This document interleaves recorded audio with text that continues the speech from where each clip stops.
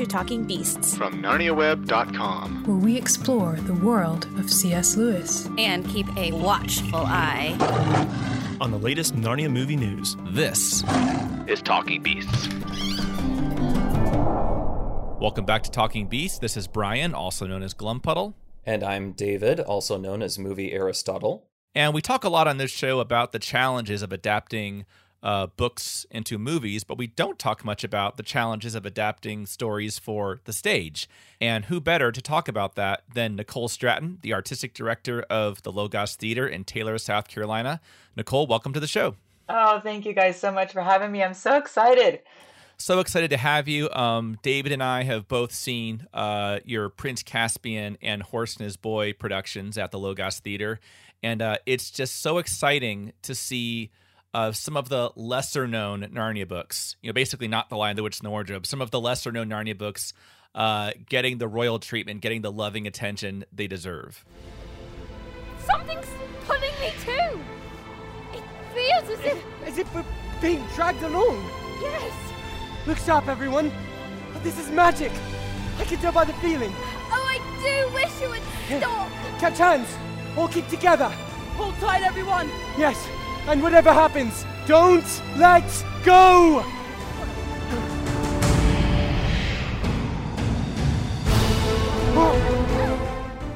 And the Logos Theater is located in Taylor, South Carolina, but you're going to be expanding your horizons here very soon. Oh my goodness. Yeah, talk about the lesser known books getting attention. I tell you what, this is exciting because the Museum of the Bible in Washington, D.C. has actually discovered what we're doing down here with the Narnia books. They flew their executives down and even flew Steve Green, who is the owner of Hobby Lobby, who is the big man helping behind that museum. He's had the vision for this and has done such a fantastic job with him and his whole team.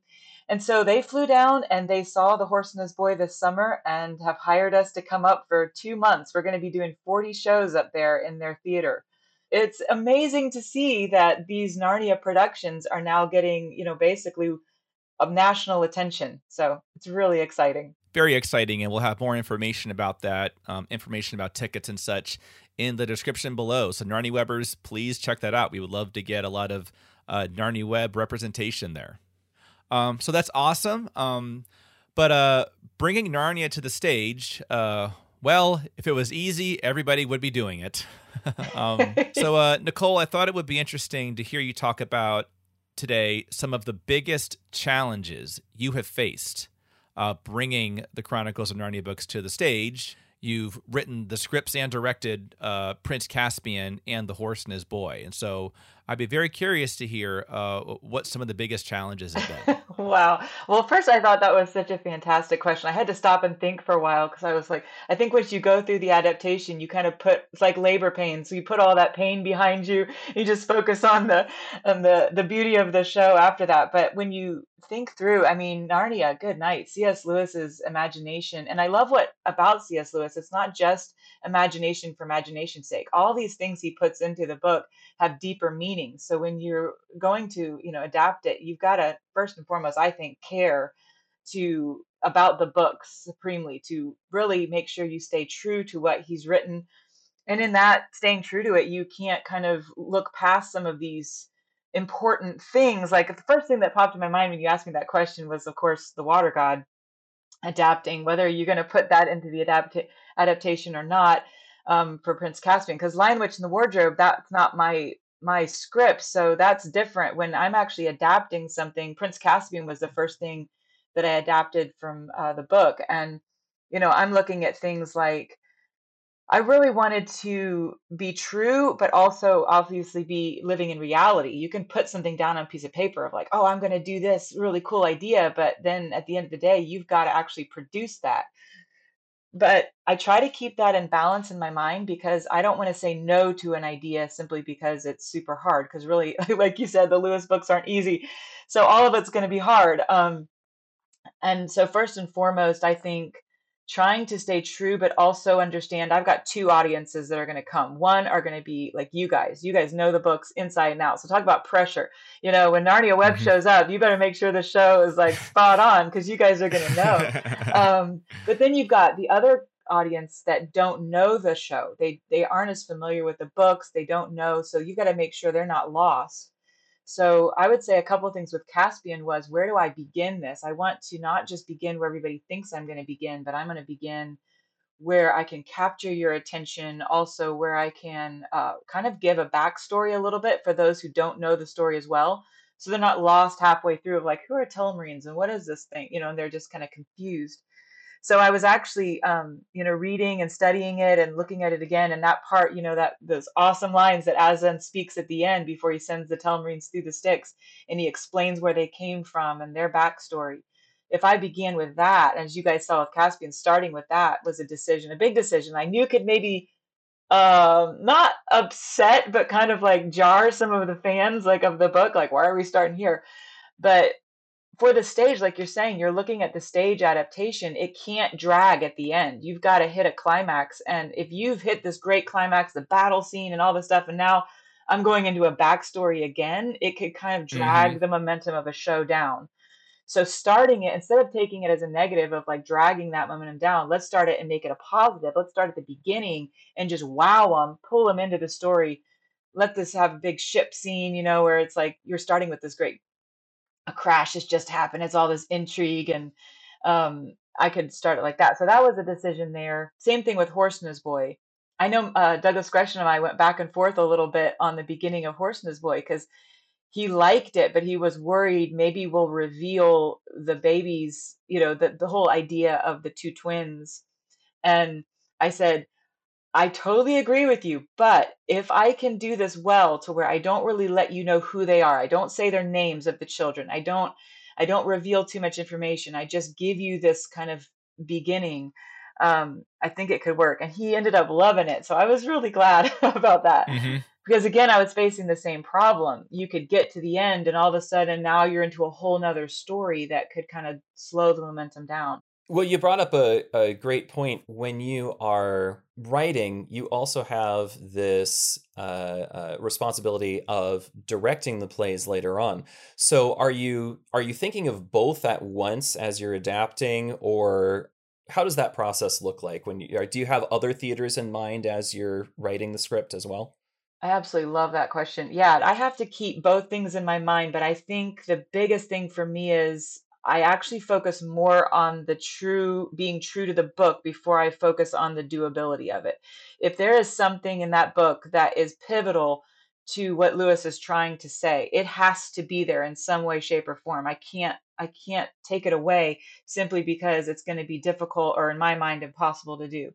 So some of those things have actually put our artistic team, in a bind, but it's really been good for us because it stretches our minds, our imaginations, because we say, look, at the end of the day, we are, this is not our work. This is Lewis's work. And we want it to be what he wanted it to be.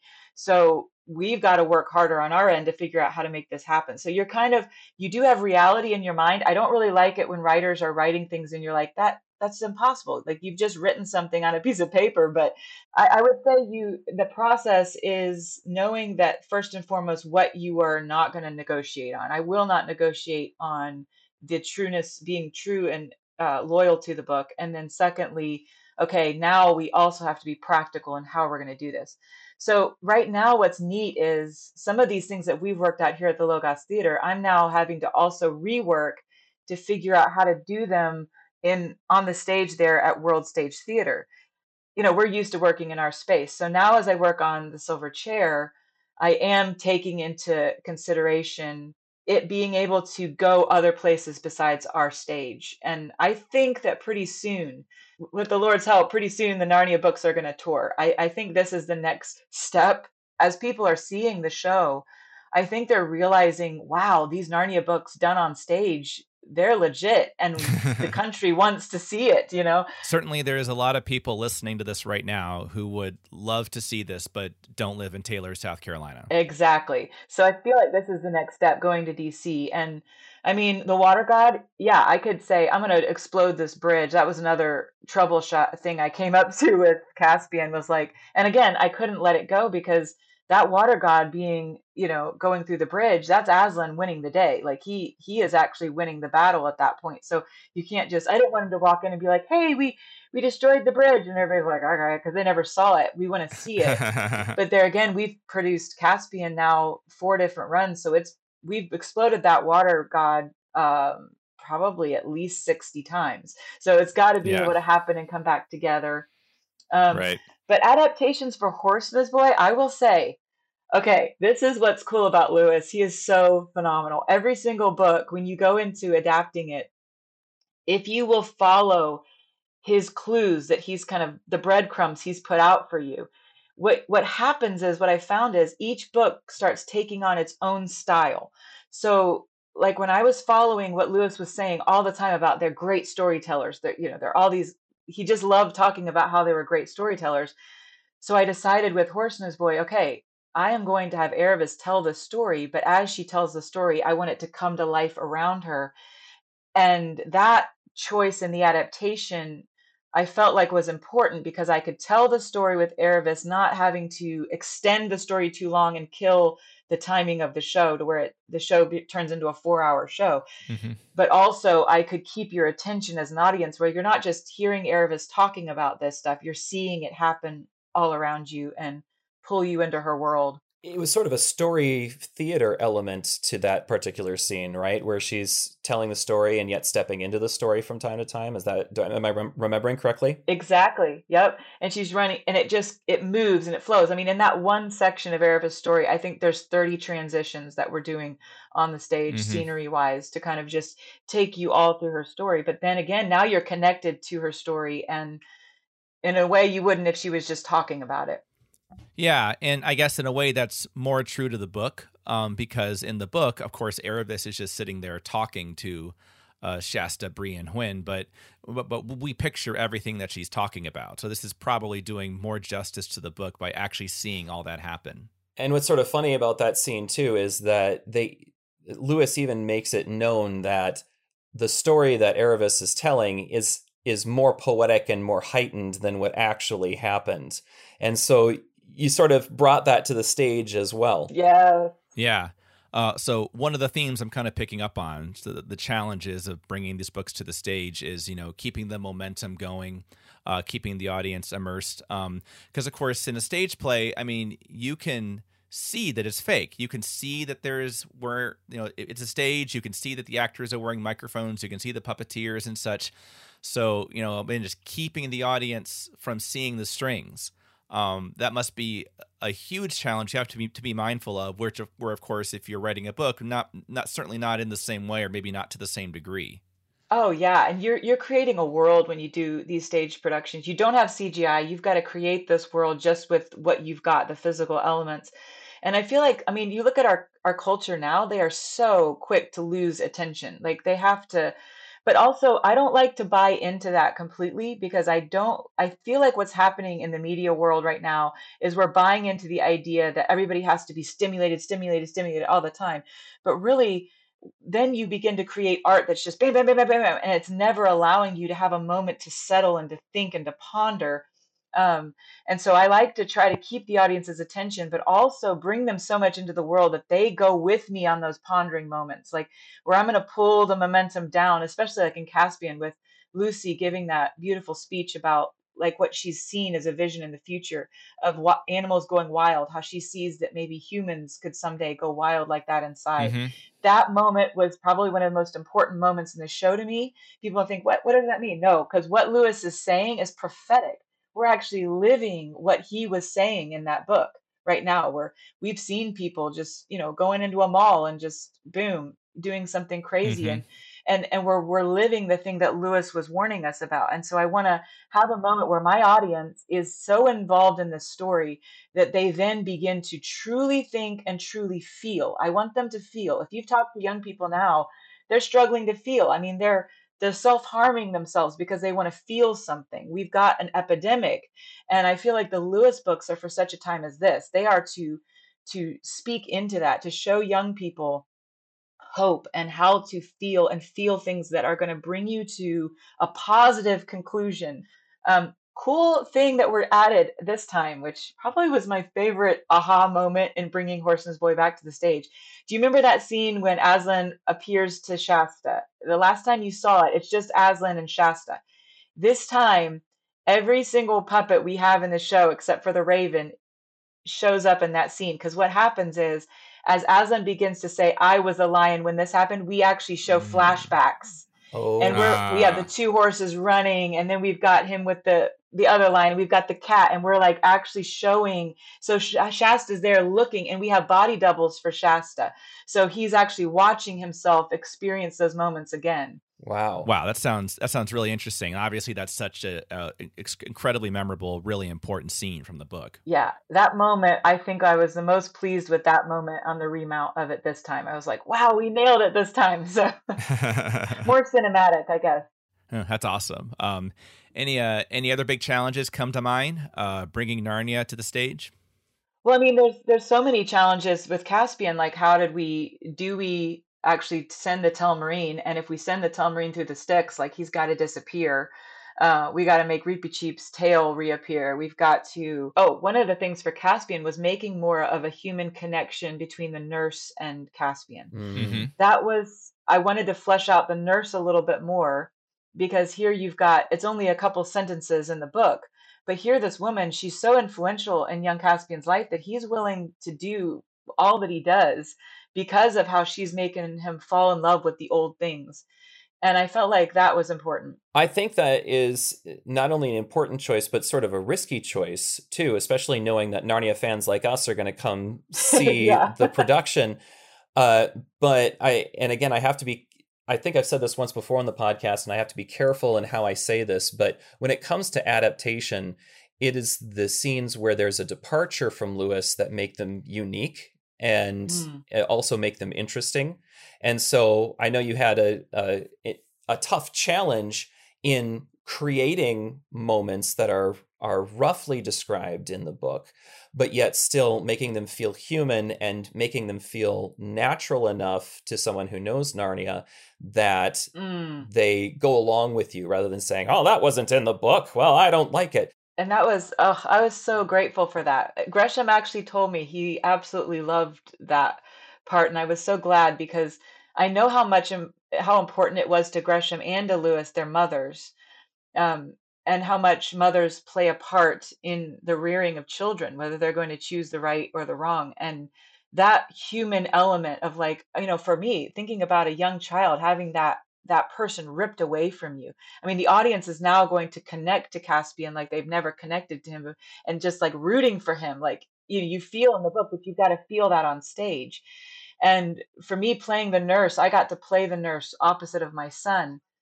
And he's so young. And I remember the first time I rehearsed it with him, he's supposed to kind of forcefully say, no more stories. Aslan isn't real. And even if he were, he's dead, just like my parents, and he's supposed to say this line to the nurse very forcefully. And my little son, I think he was 7 at the time. And I said, okay, buddy, now, no, he was 6. And so I was reading the lines to him, and I was saying, okay, now I want you to say that strong to mommy with a lot of emphasis. And I said, yell it out to me. And he stopped, and he couldn't say it. And I said, buddy, what's wrong? And he started crying. And he said, mommy, I don't want to yell at you. And it was like, oh, but all of the things that Caspian did is because this woman puts her life on the line. She risks everything to pour the truth into this young boy, and I think that's such a great element. That's probably another great example of, in the book, you read it and we can kind of fill things in for ourselves a little bit. But if it's on the stage, you don't just want a narrator to come out and say, oh, just so you know, Caspian had a nurse. You have to actually see it. We have to actually see her. And of course, then we have to write dialogue for her. You can't just say that she was there and she said things. Exactly. So what else do you have on your list there? Any examples from Horse and His Boy as well? Well, Horse and His Boy, for me, the challenge was, we're traveling to so many different locations so quickly. I think for me, the challenge was taking you there visually smoothly, but like keeping the momentum moving. Mm-hmm. It's so nice to partner with Museum of the Bible. They actually care about this stuff, and they see that this is something that what they've noticed is that we've done this at a level of excellence that is kind of just for them, it was like, wow, they were blown away at the level of excellence, and they want it to continue. They want to see these books get, the royal treatment. At this point, the biggest donors we've ever had behind our Narnia shows has been $10,000. That's been the biggest thing to go, like, biggest gift. And we're thankful for what comes in. But a lot of times when we have not had the money, it's caused us to have to think outside the box of how are we going to do this, not sacrifice the excellence, but man, we're not rolling in dough here. We've got to figure out how to make it look like it's Broadway without the Broadway budget. With the Museum of the Bible coming into play, it actually makes Silverchair a lot more doable because there's potential for more help to be able to get funding to be able to do it the way I'm seeing it in my head. And for a nonprofit ministry like ours, trying to get the word out, you guys have been great in helping us try to get the word out about what's going on. But something special has been built here. And I think what they're seeing is the country and the world needs to know about it.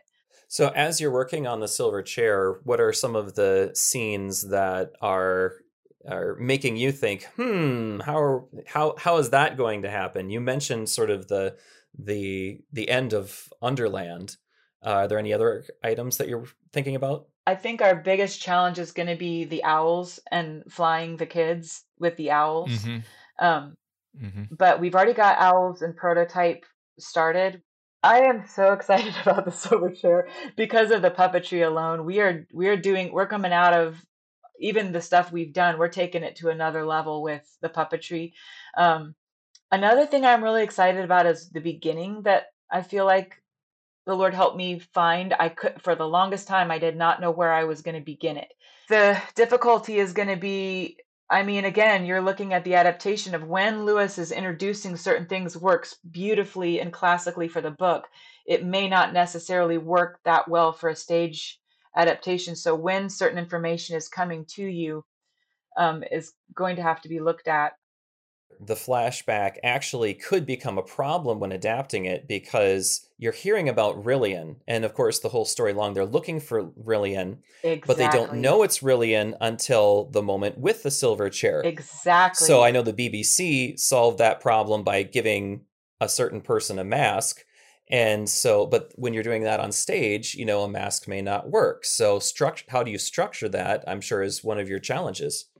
They don't know, but I think allowing the audience to see and know, it actually adds a certain tension where the audience knows it's Rillian, but these characters on stage don't know. So now you've got the audience sitting in their seats going, it's Rillian, come on, come on. So then when the characters finally realize it, because what I'm doing here is going to build that kind of tension where the audience feels like they're in on behind the scenes, like they know something that the characters don't know, and they're dying for the characters to figure it out. So it's that Hitchcock type of suspense where the audience knows, but the characters don't. The audience knows, but one of the plays I've done, I didn't write it. It was a play I produced here, Radium Girls. That author did that really well, where that the radium is poisonous. Obviously, everybody nowadays knows radium is poisonous. So as I'm doing this staging, I actually did certain things where they were drinking this and doing it right there in front of the audience, where I was building tension, where the audience is like, don't do that, because they know something the characters don't. And I feel like that works well here. That's really interesting. It kind of speaks to more of a practical difference between a book and a play. In the book, of course, we see Rillian at the beginning. We see him in the flashback. But we don't recognize him when he appears at the end because it's a book. It's a book. You didn't see him. We're blind. That's why we don't recognize him. But in a play, if you see that actor early on and then he comes back, we're going to know that's Rillian. And I think it's interesting that you're choosing to lean into that instead of trying to adjust things. You're just saying, well, you know what? The audience is going to know it's Rillian, and we're just going to embrace that and just make that part of the suspense. So I'm excited about it. We've already done some prototypes of the serpent and different things, and we're playing around with some ideas. No pressure, but Puddleglum is my favorite character. Just saying. I thought that when I heard your name at the beginning. Oh, great. So that's the Silverchair, which hopefully we'll see sometime in the future. But before then, coming up, we have The Horse and His Boy. It will be running January 20th through March 4th at the Museum of the Bible in Washington, D.C. Once again, Narnia Webbers, if you want to get tickets, please check out the description. Please check out the link in the description. Would love to see a lot of Narnia Webbers there. Oh, you guys got to come out, because I mean, if we want to see more stuff like this, then we've got to prove to people who have, kind of taken that risk to bring a huge show like this up, that this is the kind of stuff that people want to see. When they see that, then they'll be able to do more and more. And I think the country wants this, and DC is such a great area. Like, so many people can come to DC that maybe wouldn't be able to come to Taylor's. And I mean, the museum has built a state-of-the-art theater on their 5th floor. It's gorgeous. It's absolutely beautiful. So they, it's going to be huge. And of course, I would say, to answer your question, the last thing that was on my list was the horses were our biggest challenge, making horses that you can ride in the show. Yes. So they've got to come see it, because these horses are just stopping the show. We were just up at the museum for their annual gala, and it was amazing, because, my husband and I walk out after we show a video about our ministry, and people's faces are normal. They're just listening to you talk. And then we say, but we've brought something special for you, a sneak peek of the actual horses from The Horseman's Boy. And the 2 horses come in on either side. And I mean, people's faces completely changed. Phones are up, and, these horses stop the show. So I don't know of any other company outside of something funded by Broadway that travels with shows of this magnitude. So, I think that the Lewis fans should be pretty excited and proud that the books are being able to be done like this. And this, if we can band together and really make this successful, I think that we're going to see a tour of The Horseman's Boy across the country. That would be so exciting. I would love to see that. And I know that a lot of our listeners would love to see that too. Also, I tell you this, the next step after touring is we need to build that Lewis theater that's just showing Lewis year round, a theater that's designated to showing these books. Like, that needs to happen. So more and more people are starting to see that and get excited about it. But I mean, if you designed a theater and it was designed to show the Lewis books, I mean, you're going to see stuff that, is going to blow everybody away even more.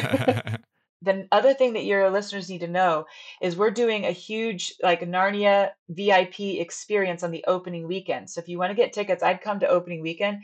We're bringing up, long story, but we are one of the largest holders of Narnia movie memorabilia in the world. We have so much memorabilia, from the White Witch's dress and wands to Caspian's hero costumes, the horn, real stuff, the wardrobe. We're taking up there the real wardrobe from the movies. So we're going to be in their beautiful area up there. We're setting up all this memorabilia, along with memorabilia from the world premiere that we've done here of Caspian. And we're going to have costume characters there, and people can interact with them, take pictures. It's going to be we're going to bring Narnia to DC, basically. And so that's the opening weekend. It'll be a really fun event. Cool. Well, thanks so much for being on the show, Nicole. Looking forward to seeing future Narnia projects. And I really hope it all works out. It's really exciting, further up and further in. Yes, exactly. You guys too. I tell you what, you guys are doing a great work. Hope we see you in DC. We hope you enjoyed this episode of Talking Beasts, the Narnia podcast. Visit NarniaWeb.com to join this community and stay up to date on the latest Narnia news. Please post a comment below or in the Talking Beasts Facebook group. Special thanks to all of our Patreon supporters, especially our Knights of Narnia Web. Until next time, further up and further in.